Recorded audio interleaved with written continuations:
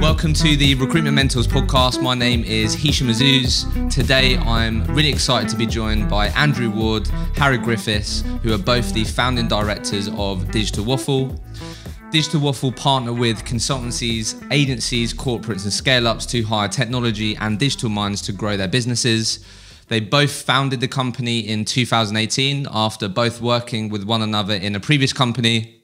And for the last 4 years, they've been really focused on building a recruitment consultancy that can challenge and break the mold of traditional recruitment agencies. They currently have 11 people in the business, but due to continued success over the last 12 to 18 months, they have big plans to continue to grow the business and take it to the next level. Andrew, Harry, welcome to the podcast. Thanks for joining me. Hi, Hisham. Nice to see you as well, mate. Cheers, Hisham. Awesome. So where we always like to start on this podcast is the £1 million question. So Harry, I'm going to come to you first on that, okay? So what I'd just love to hear from you and your perspective on is, in your opinion, what characteristics and traits do you believe make up a highly successful recruitment consultant in today's market? Personally, for me, I always just relate back to sport, really, to be honest with you, with my background. It's always about resiliency. It's always about taking knocks and moving forward, and just being very self-aware that you're not going to be an expert in what you're doing, and at the same time, you're always going to be learning. Like, you'll see a sportsman will train every single day because they're not the perfect athlete, and the same thing with recruitment consultants. You need to always be on the ball, always need to be a bit of a student of the game. But with that as well, on the flip side comes the resiliency aspect, because it's a bloody roller coaster, isn't it? It's absolutely. Nothing's ever straightforward. You can't say to me that you can plan what your month's going to be like on the 30th of October. You can't say to me what you're going to be doing on the 10th of November, because things will change drastically and rapidly, and you need to kind of be battle hardened in a way. That's why I always find, like, when we look at like rookie consultants, if they've come from a sports background, they've kind of got a good basis of bounce back ability, I call it, I suppose. Yeah, for sure. It's a finite thing though, isn't it? Because at the same time, people have got to have that intrinsic motivation to, like, no one goes into recruitment thinking they've always wanted to be a recruiter. People go into recruitment thinking they want to make money. And if they've got that intrinsic motivation to be able to want to, give themselves that opportunity to have a better life, then that's going to come through in their work and what they do. Because not everyone can be a top biller, but you can be a very good biller. You can be a consistent biller. It doesn't mean you have to be a £400,000 or £500,000 a year biller. You can be 100, 200,000. And to me, those people are probably the more valuable people in a company than that one top biller. But I think it comes down to ultimately resiliency, and also the hunger to continue to want to learn and further yourself. Yeah, I love it. But you're never the finished article. Andrew, what about you? What comes up for you, mate, when we think about this? I agree with Harry there. I think I've worked with, it's funny, isn't it? I've worked with billers, top billers, for a number of years. That when you first meet them, you think you're the least salesy person I've ever known. You kind of get a very warped sense of what the ideal recruiter should be sometimes when you walk down the road and see a free piece and someone chatting to anyone left, right and centre. You have to be a people person. Ultimately, you have to get clients to buy into you, and that's by being yourself. You don't have to be salesy, you don't have to be anything special in that respect. But if you're motivated in making people like you and actually get on with you, then you'll have clients for life. You will have clients that will keep coming back to you. The next part, you have to obviously be competitive, whether that's externally or just internally, and challenging yourself. But I think, being a people person and sort of being a born winner, or sort of someone that, just wants to sort of do a really good job and get that job completed to the best of their ability. For me, those two traits are always what I look for in recruitment, and see the sort of, the top billers, they might be the most salesy or the least salesy, but they've always got those things in common. Yeah, sure. So, obviously, what we're going to really go into today is sort of really focus on the last 4 years. But just before we do that, and really focus on both your sort of own business journey. But before we do that, Andrew, if we were to look at, obviously you worked for, from what I can see, 2 companies, right? Both sort of long stints there. Looks like you sort of managed to like really maximize your opportunities there, went from like consultant to manager or director.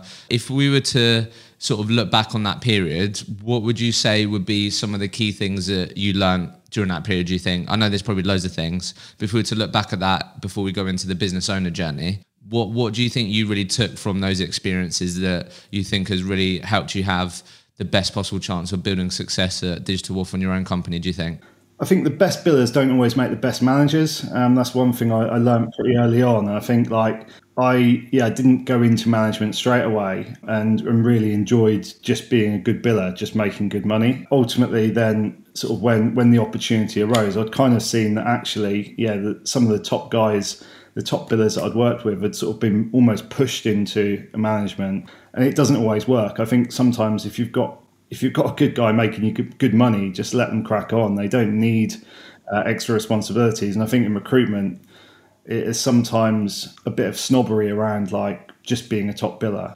What do you do for a living? I'm a recruitment consultant, rather than, I'm a manager at X recruitment consultancy, or I'm a director. And actually, the recruitment consultant who's a top biller will earn more than the other two. Yeah, for me, I learned that very early on. When I look back at it, you realise that actually, people come and go so quickly in recruitment that, you're right. I've only worked for two businesses and sort of both relatively long stints. And you look at it and you sort of see people come and go very, very quickly. And that you kind of take from that actually the guys that stick around, regardless whether they've hit the ground running and doing deals off the bat, quite often it might, just through having a bit of time, actually getting a bit more of experience, you see that they come good. And if they're given the right sort of training or the right responsibilities or the right patch, then quite often they become very good billers. And like Harry said, 1 to 200 grand biller, if you have 10 of those in your team, you'd much rather than one guy who's doing 500 grand. A couple of things there that really I've taken. But I could probably talk for hours of things that I have either learned or ballsed up along the way. But sure, no worries. Okay, what about you then, Harry? Obviously, less time working for other companies, but what comes up for you when you think the important lessons that you sort of probably took into the last 4 years, do you think? It's one of those where I went to recruitment and very quickly ended up in one of the Pirates companies, in one of the RDLC companies. And they've got a set way of working, don't they? Where they kind of squeeze you for what you're worth. They try and get every single last penny out of you. And don't get me wrong, like if you can get through that training, they create some really good consultants, because you learn like the fundamentals of how to make money in recruitment quite quickly within the first 6 to 12 months. But there's a certain point where you learn like, okay, I've got this framework of how to win business and how to work as a recruitment consultant. And there's just a much better way of doing it, really. Okay. So for you, it's more about learning how to do it in a different way, basically. Yeah, because obviously Wardy or Andrew, in comparison to me, has got so much more experience than I did. Obviously, I came into owning a recruitment business after I think I was in recruitment for maybe 4 years total, and obviously I didn't have as many battle wounds as Wardy had over those 10, 12 years worth of experience. And like I've been learning as I've gone over the past 3.5 years about being a business owner and being a manager, because I wasn't even a manager in my last business, like last couple of businesses. So it's been a bit of a while. You've been learning a lot then. Yeah. Let's get into this then. Harry, how did you guys, so you guys both worked at Talent. So is that where you met? Yeah, kind of weird one really. Wardy went to interview me for my first manager's job as like an open source development manager, and we're chatting in this bar. Turns out we live 2 doors away from each other, like 2 roads away from each other in a random area of Birmingham. Never met before. Get an Uber home together. Wardy gives me the offer in the Uber. And then, and then, literally 2 months later, unfortunately, Wardy gets made redundant, and we go for a pint in a pub on a Sunday, and I tell him about digital waffle, basically, and my idea that I had, but I never had the balls to do on my own, basically. So it's a bit of a leap of faith, but I thought, the relationship that we had off that very short amount of time and knowing each other was very good, though. Yeah. So Andrew, what gave you, so obviously as Harry just shared there, like what gave you the confidence to take, because as Harry just said there, a lot of people, and I'm sure you've been down the pub and having those conversations, right? Say, oh, like I'm going to start my own recruitment company one day, etc. But not many people actually go and do it and take that first step. What gave you the confidence to take that leap with Harry? Yeah, good question, eh? No, it's, I asked myself. No, yeah. When I finished up at Talent, there were standard options of do you set something up yourself? Do you find another role similar? X, Y, Z. And you look at the sort of, setting up a business, and you sort of then think, well, do I do it on my own? Or, it's nice to sort of actually rub off someone. And there's plenty of seniors I've worked with in the past that, like Harry said, maybe had more battle wounds or maybe had more management experience than him. But I think in recruitment, you see someone that's bloody good at it, and that's enough to think, actually, regardless of the management stuff and the sort of background in that respect, he's just bloody good at recruitment. And I think that when we actually got speaking, we very quickly could see that actually we're on the same sort of mind space, that we knew what we wanted from a business, what we didn't want, how we wanted to grow a business, what sort of culture we didn't want as well. And we'd worked with maybe similar companies when we first got into it, where you're really made to pound the phones, really worked hard, and sort of you understand KPI driven environments. And we kind of, don't get me wrong, that set us both up very well in recruitment, but we both knew what we wanted from Digital Waffle. So just actually having a chat and having a beer, we soon realised that we were very much on the same page. And I think regardless of anything else in business, if people sometimes say you need someone that's opposite to you, or sort of someone that you really like conflict with and stuff like this. But I think actually you need the fundamentals on the same page to be able to grow something and really make it a success. That was ultimately why we did it. And I think, when we had that chat, it's very quickly sort of clear to both of us, actually, we could make it work. So Harry, what was the picture then that you sold to Andrew then, or spoke to Andrew about, in terms of how you want it to be different, what you didn't want it to be? Because most recruitment companies, if they go out and start on their own, they will say, we're going to be different, we want this. Like it's a very common thing, right? But like, what? Just curious, like what was different to you, and how did you sort of think about that?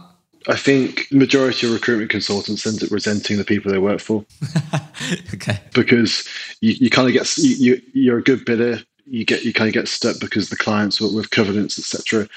I always say it to Wardy, and I always say it to the guys that we hire. We want this to be a place where people want to work, and but conversely, where me and Wardy actually would want to work if we were both consultants.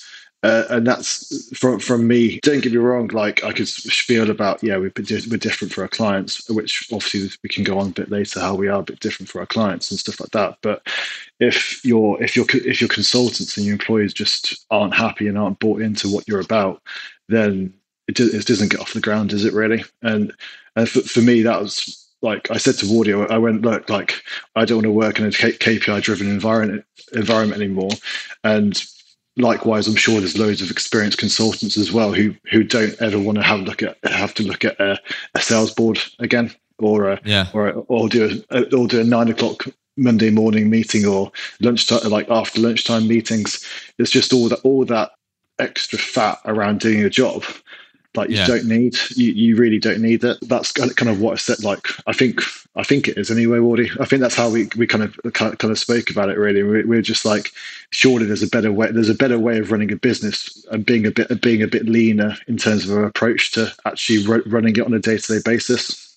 Yeah, it's just crazy, right? Because like, just seems pretty straightforward and obvious, right? But like, it's crazy how recruitment companies maybe have lost sight of that, or haven't committed to actually creating an environment that they would want to work in, and obviously can get lost in that path of like just looking at the numbers, and if people were hitting certain numbers and all of that, right? What I was just interested to find out then, so just on your point, Andrew, so I think what's come up in some of these conversations with recruitment owners that have started it with one other person is just the importance of communication between the both of you, in terms of like how you might have been on the same page at the beginning, but obviously things change over time, right?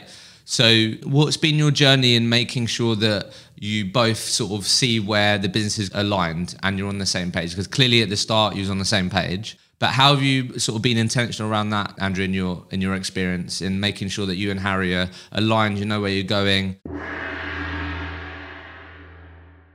This podcast is proudly partnered with Vincherry, the recruitment operating system for your front, middle, and back office. So I recently recorded a podcast with James Layton from the Anderson James Group, which will be out really soon. And as part of our conversation, we got into the topic of the best tools that he's invested in so far in his business journey. And guess what? Vincherry was up there, and also Sourcebreaker was. But in this very short snippet, you're going to hear why James is so happy to be a Vincherry customer. And look, who's better to tell you about their product and why you should be considering Vincherry as your operating system partner than their customers themselves. Here's what James had to say. We implemented Vincherry right in the heat of lockdown. We decided that it was the right time. The old system that we used was clunky. I'm a real believer of Vincherry as a system. I must have recommended 20 people to Vincherry over the years because I think they're going to change the game. And I can say that wholeheartedly, having used Bullhorn and another product, I can say that Vincherry is number one in that world for a growing recruitment business because it's intuitive, it's got intelligence suites, it's got everything that you probably need to scale. It's the whole operating system, not just a CRM, is it? It's the whole point. Yeah, it's brilliant. And they're brilliant. Like, you know, Eloise and the team there, they're great. And they're always there if you need them for anything.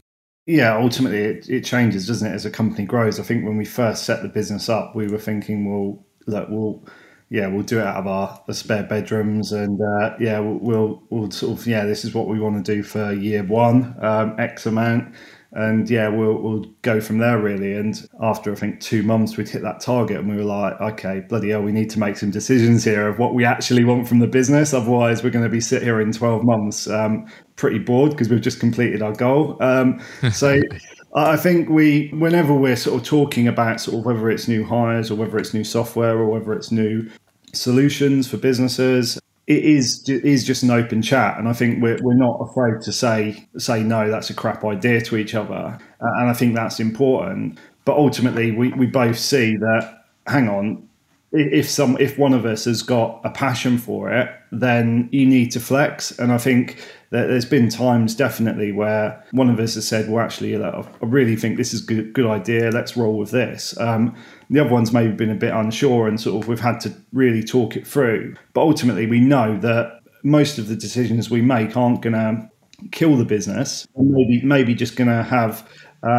if it works, it's like rolling the dice. If it works, it comes off. And I think sometimes we haven't been afraid to do that. And we've offered solutions to clients that maybe to start with, we've been thinking, well, this is a bit out there, like other people aren't doing this. But then actually when it's come across, or when it's actually then, when we've put it together, it's really worked for businesses, and it's really worked for us. And I think that's the same with, whether it's the hiring model or whether it's the sort of, the sort of general direction of the business in terms of markets that we're doing or the businesses that we're working with. That's always been a common goal, to actually, thrash it out, as it were. And if someone's that passionate about it, then, backing them really, because ultimately, if you always say no in business, you're not really going to do anything different. And that's important, because we're not afraid to take a risk if it is potentially going to pay off or get us ahead of the game. But ultimately, it's got to be one that we're both happy with.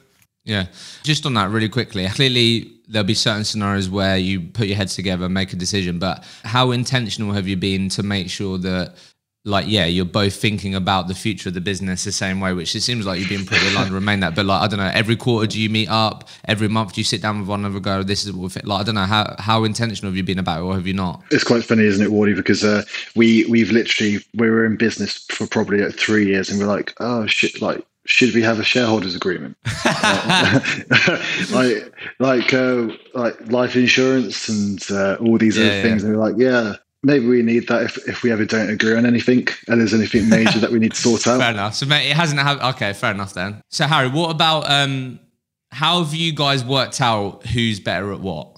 Because I think that's another part of this sort of journey, is understanding, because I don't know if this may have happened at the beginning. You might, as you said, both right, let's get some money in the bank, let's do some deals, let's get us off to a good start. So you're just both doing whatever. But as the business evolves, there's more people involved, there's different decisions to be had, different responsibilities. How have you sort of worked out who does what and who's better at what? out of interest? Well, I think Wardy's laughing here because he knows that I'm a HR time bomb, basically. It's one of those things. So Wardy is obviously with his background and obviously being a manager for so many more years and trained in doing it as well. He does have that operational mindset and that HR mindset, which So did you know that quite early on then? Did you know that quite early on? I'm happy to admit, like, I'm a bit more rogue than Wardy is when it comes to day-to-day life and day-to-day working life. Yeah.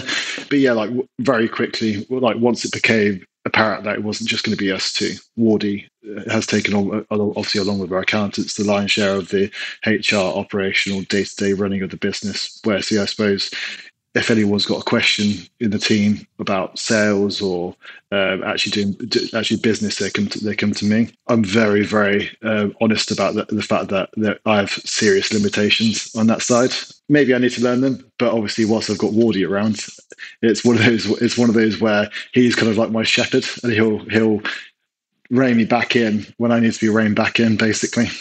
Yeah, but that's great that you know that, right? Because so there's a few things that we want to go into then, but I guess just to tie this up in terms of just so far how you're talking about it, Andrew, if like you could sort of know what you know now so far on this sort of journey of growing this business, what advice would you give yourself if you're just starting out with Harry?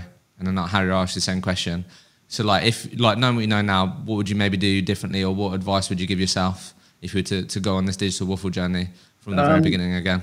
Yeah, I think initially we got a bit giddy because we were hitting very good figures very early on. And I look at sort of some of the months we did, first, second, third month, for example, just mad business. And we kind of then thought, we've got to grow this. We've got to grow. Like we need to hire. And that was just like a natural, almost like giddiness about having your own business and some money in the bank and everything else. And I think we didn't really then have a clear direction of why do we need to grow? Who do we need to bring in? And it was kind of like just, let's go out to market and get a couple of people in. And then when they came in, bless them, like really nice guys that came in, but we just didn't have like the capacity ourselves to then, even though... Yeah.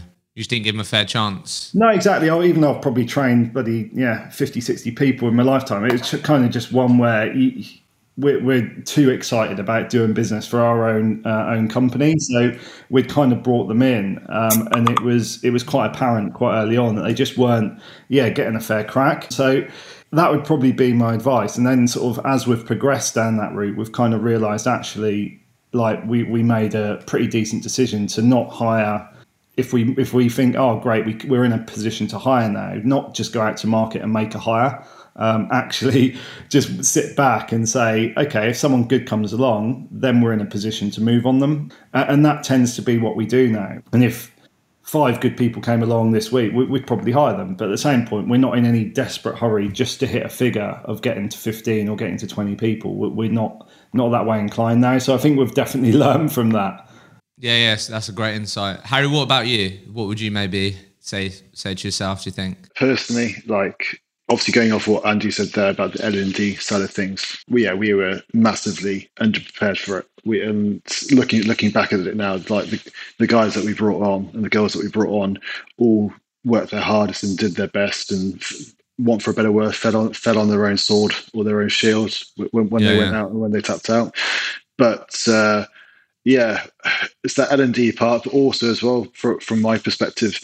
I think you've got to have like undeterred confidence about yourself, because in that first 6 months, you are going to have covenants letters coming through. There's a couple of moments where I would rock up to Wardy's house with a legal letter in hand, shaking like a leaf, being like, oh, the company's going to get taken down and everything that. And it's just one of those where, like, looking back at it, I made it like my blood pressure mustn't have been good for the first 6 months, and I probably would tell myself and look at myself like, you're not doing anything wrong. You just got to keep on cracking on doing what you're doing, opposed to absolutely checking every corner that you walk around and shitting yourself at every moment as well. I feel like if Wardy was to describe me in the first 6 months, he'll probably say very highly strung.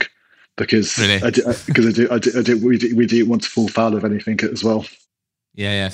Just on that really quickly. I don't have to I don't want to go into the details of like what they're trying to say to you, whatever. But the reason why I'm just curious, and I just want to hear your answers, because I've spoken to a number of young founders that maybe started their business in the last 12 months, and they do get those letters through the door. And you're exactly right, Harry. The people that I've spoken to have absolutely been shit in their pants, even though they know, looking in the mirror, they haven't done anything wrong, and they are playing it straight.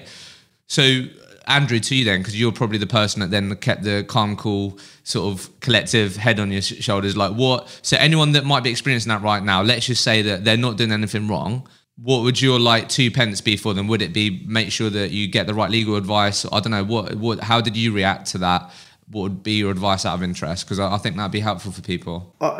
You do need to get the right legal advice. I think you've got to remember that quite often in those situations, the only winners are the lawyers, though. So it is one of those where, yes, by all means, get good legal advice, but don't end up paying a fortune to defend yourself if you're sure that you're not doing anything wrong. I think that's the bottom line. And I think some businesses anyway, are very quick just to send legal letters just to prevent you from doing your job. Basically, you're a professional.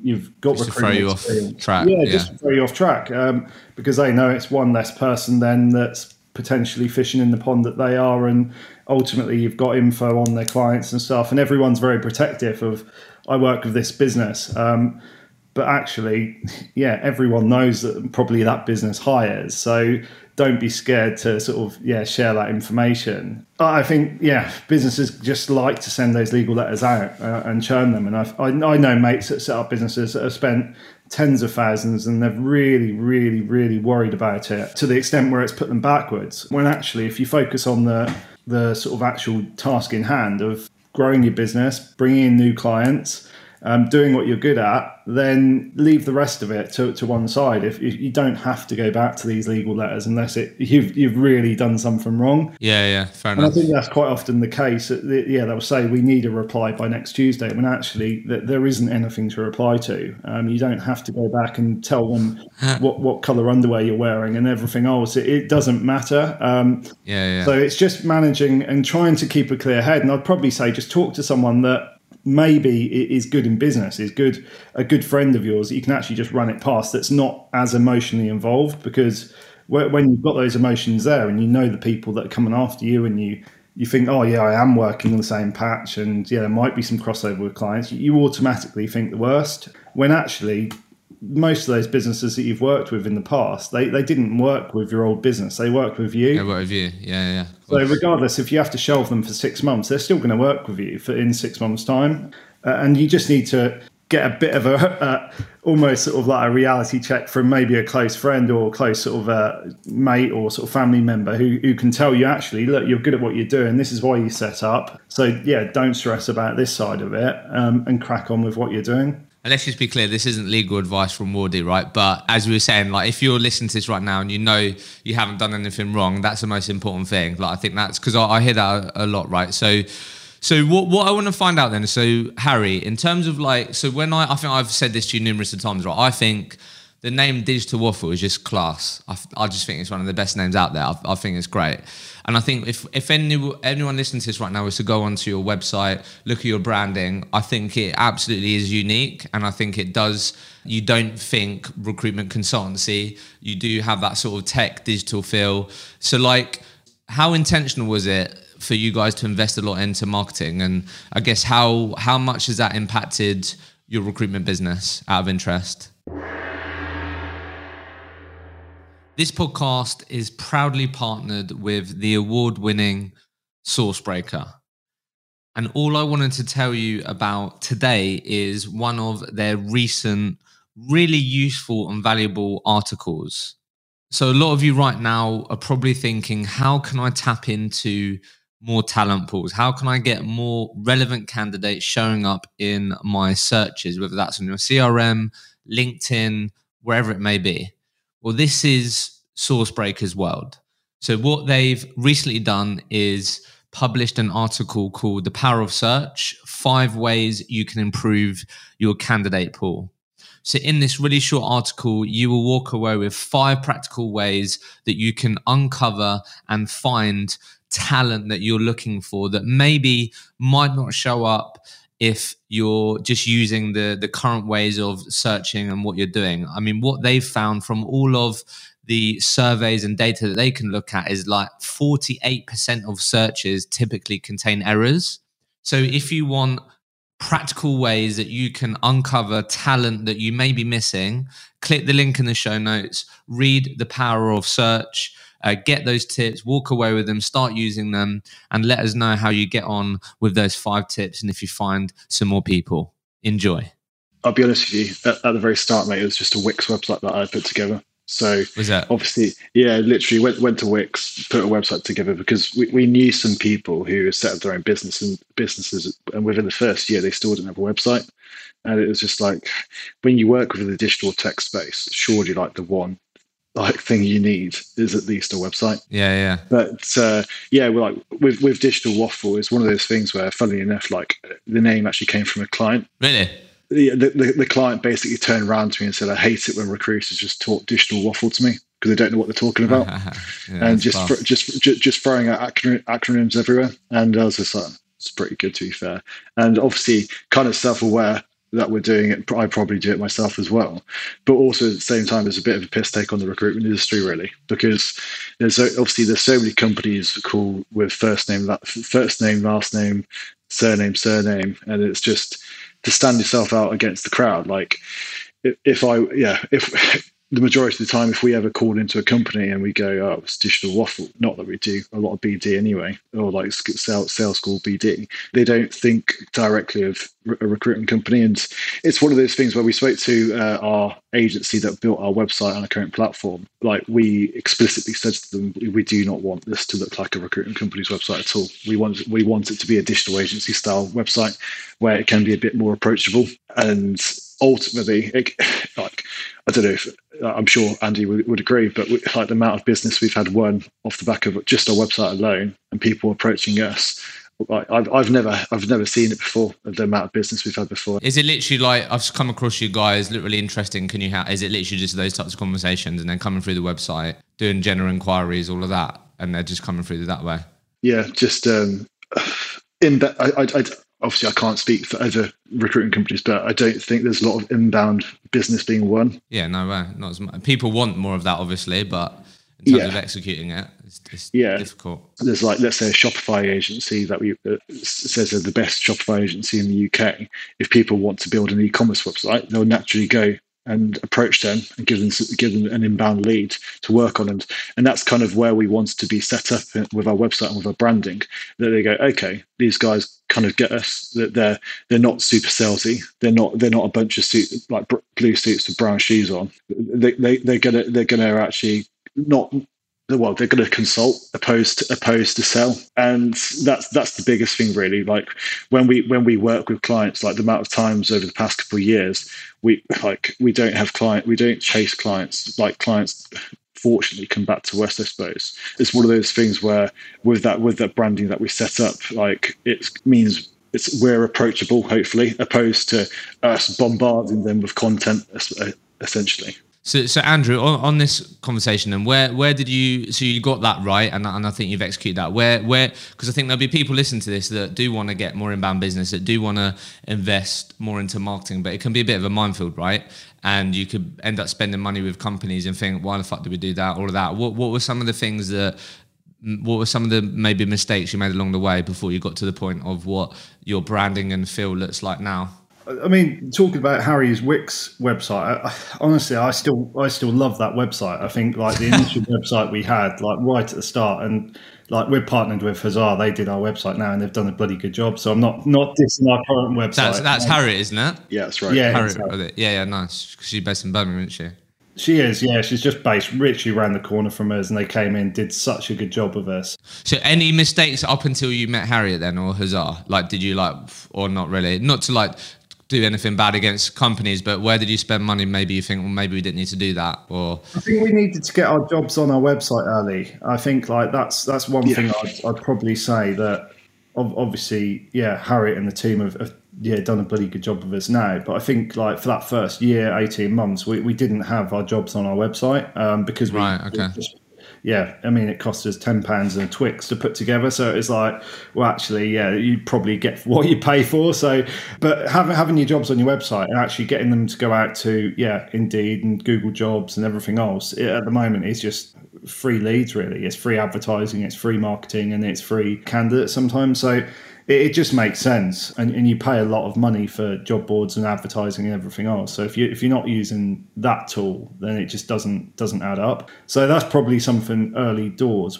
that we should have got right. Apart from that, the actual marketing piece, like early doors, very, very early doors, we had some fun with it, and we because of the Digital Waffle, the name, we bought thousands of those street waffles, little street waffle things that you've probably seen. You put over a cup of tea, and we we bought tons of labels off the internet, Vistaprint labels, again, cost a few quid, and we were just like digital waffling them up, and we'd just like chuck them out to clients, and like we'd go to guerrilla marketing, wasn't it, basically? Yeah, we'd go to events and like put them on all the tables and stuff like that. We hadn't paid for them. Yeah, but obviously I'm assuming you never did stuff like this before, so like did you just embrace it? You just failing forward, willing to try different things? Definitely. And I think like if you're getting your name out there, like loads of our business comes from referrals. Like that's probably the bulk of our business, but it's an easy name to remember. And it is like, if you're doing a good job and you're actually backing it up by, hopefully delivering, then that's the one piece that you want, like you say, that anyone wants referrals, anyone wants incoming business. So that's class. On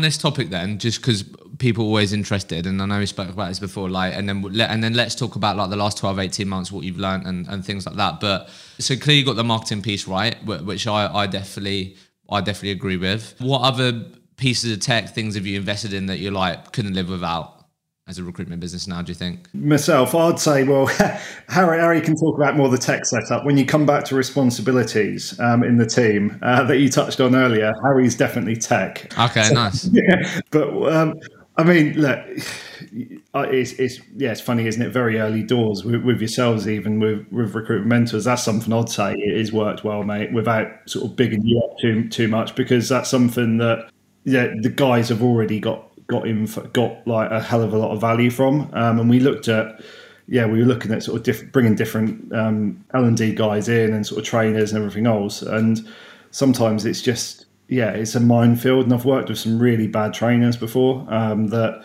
just end up sending you to sleep. And I think if they're sending me to sleep, what can I expect? Like, junior that's trying to learn everything else coming out of it. So that's been good. But Harry, I don't know if you want to talk about more about. Yeah, Harry, talk about the tools, mate, that you couldn't live without. If you're in the trenches doing deals that have really helped you. So, like from my point of view, Hisham, like automation is key, and the least, like, you know how I've said around like a lot about wanting to work for the company, and like a lot of what other recruitment companies make you do is just all guff, and it's all like bloated, like it's a good point. Admin, like when we first started, we got Broadbean, which we're still with now, because we weren't. I've used Sourcebreaker. I wasn't a massive fan of it at the time.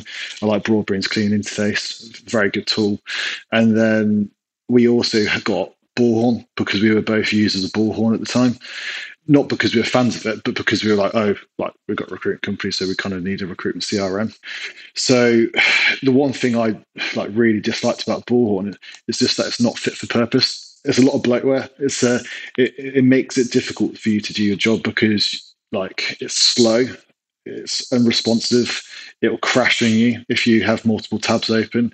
So I was like, God, like, even with GDPR coming in as well, like there's just so many minefields of keeping data and obviously going through these tools, and like when you're looking at buying the tools as well, and the cost that comes with buying extra functionality from Bullhorn or from Vincherry or whoever it is, they just make it impossibly expensive to go with them. So I actually looked at HubSpot and HubSpot Sales, to be more specific, and just saw that it's such like from an automation standpoint and from the fact that you can literally tell it to do something, and then 2-3 weeks later, it's still working in the background for you and doing the job for you. It just makes you be able to get on with your job and finding candidates and speaking to clients in the back whilst everything's going on in the background. So like for me, automation is key. Yeah, nice. Have you looked at, if you were big into your tech, then have you gone down the path of any of those tools that help you get like contact numbers and stuff? Have you had any success with that? Mahiba or Hunter, etc. Yeah, stuff like that. Everyone's got a free Hunter account where they get like 23 a month. Obviously, you've got like Rocket Reach and stuff like that. But we actually haven't invested in those because we tend to find that after 2 or 3 attempts, you can kind of attempt someone's email, because our sales approach is very email focused and email led.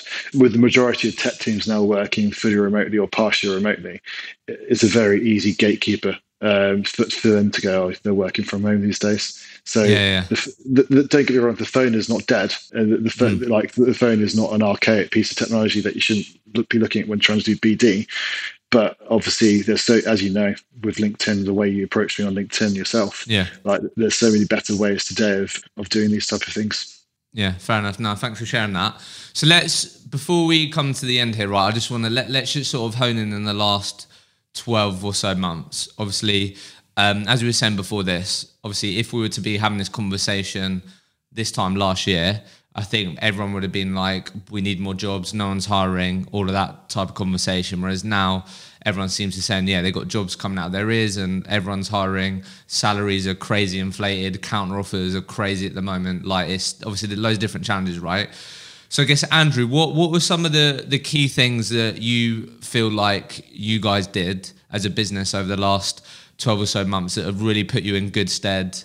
Or maybe different things that you adapted or tried, if that's solutions, if that's services, if that's different things you tried with your teams that you think has really enabled you guys to be like in a strong position as you are now? Yeah, no, cool. I think 2020 was, if we look at our sales in Jan, Feb, March, record breaking months. Like it was like due to be like a crazy year. March obviously hit. Everything hit a brick wall. We had a couple of things, like we offer kind of a light RPO model where we've now had a couple of guys on site with clients, and I think a lot of clients are so keen to get internal resource at the moment because they see, like you say, the demand for candidates is higher than ever, salaries going up, recruitment fees going up, everything else. They want internal people, thinking that's the answer. But actually you don't get all of the package that an agency offers. So we've had a couple of people working on site, and they worked all the way through. One of them worked all the way through 2020 on site, which was a really good, sort of continuous cash stream. We then we've got a good contractor book that continued through 2020. And then I guess the last piece was one of Harry's ideas, which is a bit mad when he first told me. But it was kind of around a payment solution for permanent staff, where rather than a one up front, a typical pay up front 30 days, 40 days, 60 days or whatever. Exactly. You have your rebate of 2 months, but ultimately after month 2 you're not getting a penny back. And then especially for most of the businesses we work with, our size, SMEs, like startups, we do a few corporates, but they've got to be right. We steer clear of them mainly. We prefer sort of SMEs and startups and scale ups. And for those sorts of businesses, when you're paying a 10 grand fee and then buggering off after 2 months, it's not great. So we're offering slightly higher fees, but where they could spread the costs out over 12 months and pretty much have a 12-month rebate. So if they drop out after 6 months, it stops. And it's gone down so well. That's class. So so obviously you're helping the pain around financials, but actually you're de-risking the use of your service, and you're hopefully building, just giving them an even better service. The fact that after 2 months, you will be able to still speak to us, and if it doesn't work out, it can help. And you're even more inclined then to really make sure that the person you're putting in there is the right bloody person, because if they're not, and they get spat back out in 2 months' time, you're going to have to be back filling it, right?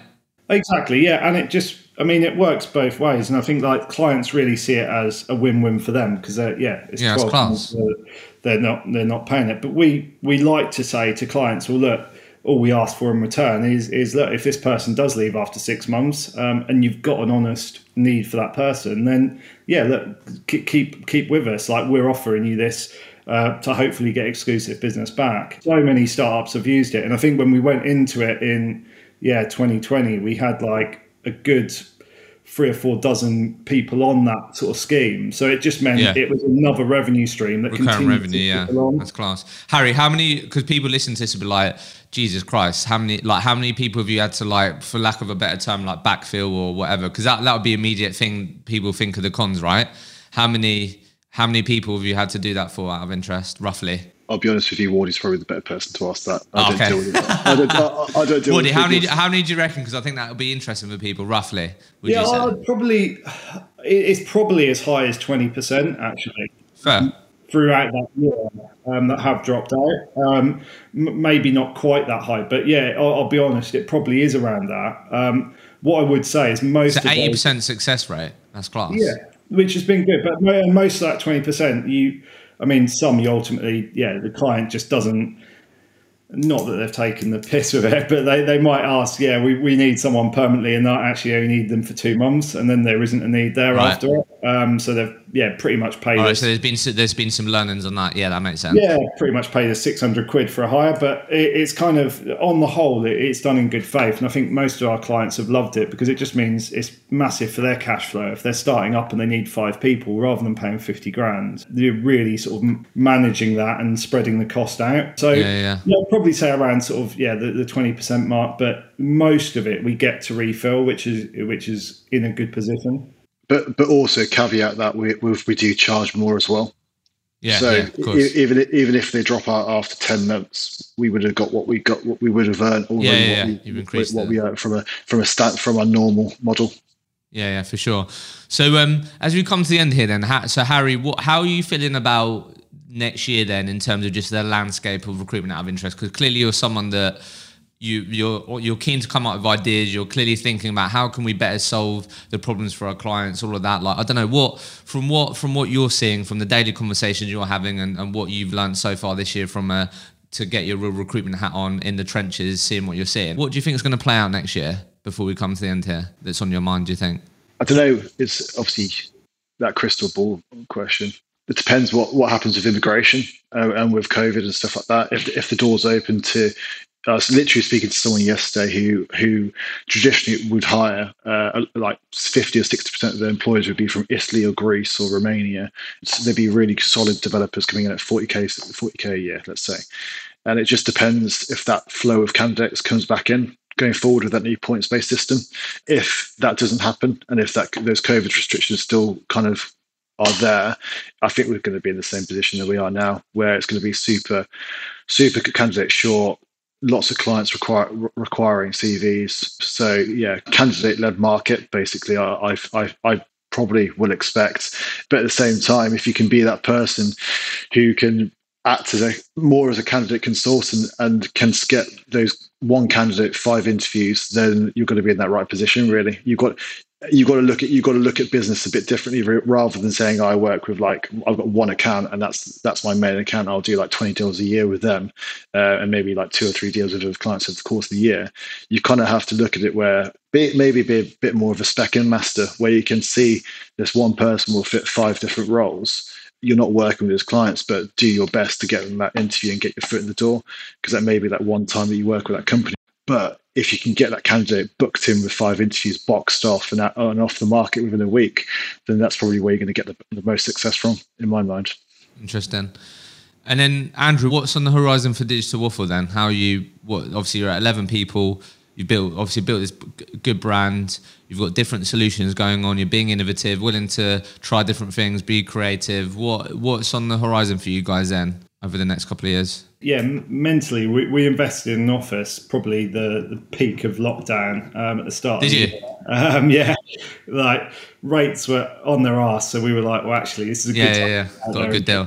Yeah, so we've got a really nice office space. We put a bit of money in and actually done it up really nicely. And we've probably got space in there for sort of 20, 25 people. We're only working 2 days a week in the office, 3 days remote, which the team really like. And we'll probably continue that for a while. But I think we like I said before, we're not in any mad rush to hire. We want the right people. So I think if the right people come along where they fit into the culture, they fit into that, having that really good teamwork and actually working together and sort of being honest about their approach and helping each other, then we'd take them on in a heartbeat. But in where I can see us going, definitely like it is going to be a positive 12 months, 100%. The market is so good. If you're good at recruitment, then the market is great at the moment. There's obviously challenges that you just spoke about, and you could, there's a whole list of what might happen with that candidate short market. I think it's going to tighten and tighten and tighten. But if you're a good recruitment consultant at the moment, it is a really good market. So definitely growth, but whether that's in sort of exact head count or not, maybe not. But I think the figures will definitely be really positive. Yeah, that's class. Harry, anything you want to add that you're excited about? Any new ideas that you've got bubbling away, mate? It's always silly ideas. I preached the idea of crypto to Wardy just before it crashed. Really? We dodged a massive. What, people paying for your recruitment services in crypto? No, just investments and literally the day like we tried to invest and then the bank were like, what are you doing with this money? And then so they wanted to give us approval, and we wanted to, and then literally the day after it crashed, and we were like, fuck, we dodged a bullet there, because if we invested in that day, we would have been down by a lot of money. But from my point of view, I'm just excited because like every single hire we bring on, like Wardy alluded to it earlier, every single hire we bring on, it's not out of like lust to want to grow. It's not an ego thing. It's more of this guy is going to be really good for us. They're the right person for us. Like the team we've got right now is just epic. I love every single one of them. The two guys that we've got joining in this month are going to be really good as well. They're obviously going to be working with you on the Recruitment Mentors platform as well. Obviously, nice. Like upskilling themselves. But at the same time, like I think we're 18 months behind. I think right now we're probably 12 months actually behind where we should be. We should probably have been here October 2020. But because of obviously the pandemic, it's just kind of like stuttered our growth a bit. But if we can have a chat in a year's time and we're like 16, 17 people or 50, like the same, be buzzing. I'd be over the moon, mate. Over the moon. Yeah, that's class. Well, like genuinely, I think like, you guys have taken a very mature approach to, I love the way you're talking about head count and the way you are, because I think sometimes a lot of owners can get caught up in that, right?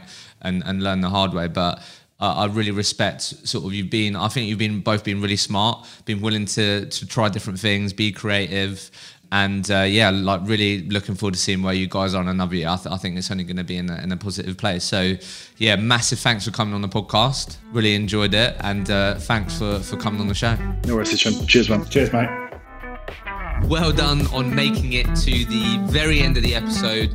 I hope you enjoyed it. I've done my very best to try and level up this podcast that will hopefully mean that you can take even more learnings from these conversations and apply it to your own recruitment career. Like always, if there are any particular topics that you would love me to cover with future guests, then please get in touch with me. The best place to reach me is on LinkedIn. Send me a message. What would you love me to cover with future guests? If you have enjoyed the podcast, then it would be amazing if you could leave a honest review in your favorite podcast streaming platform. That will simply mean that we're able to reach more people with this podcast. I hope you enjoyed it, and don't forget to subscribe completely free on your favorite podcast streaming platforms, and we'll be back next week with a new episode of the Recruitment Mentors podcast.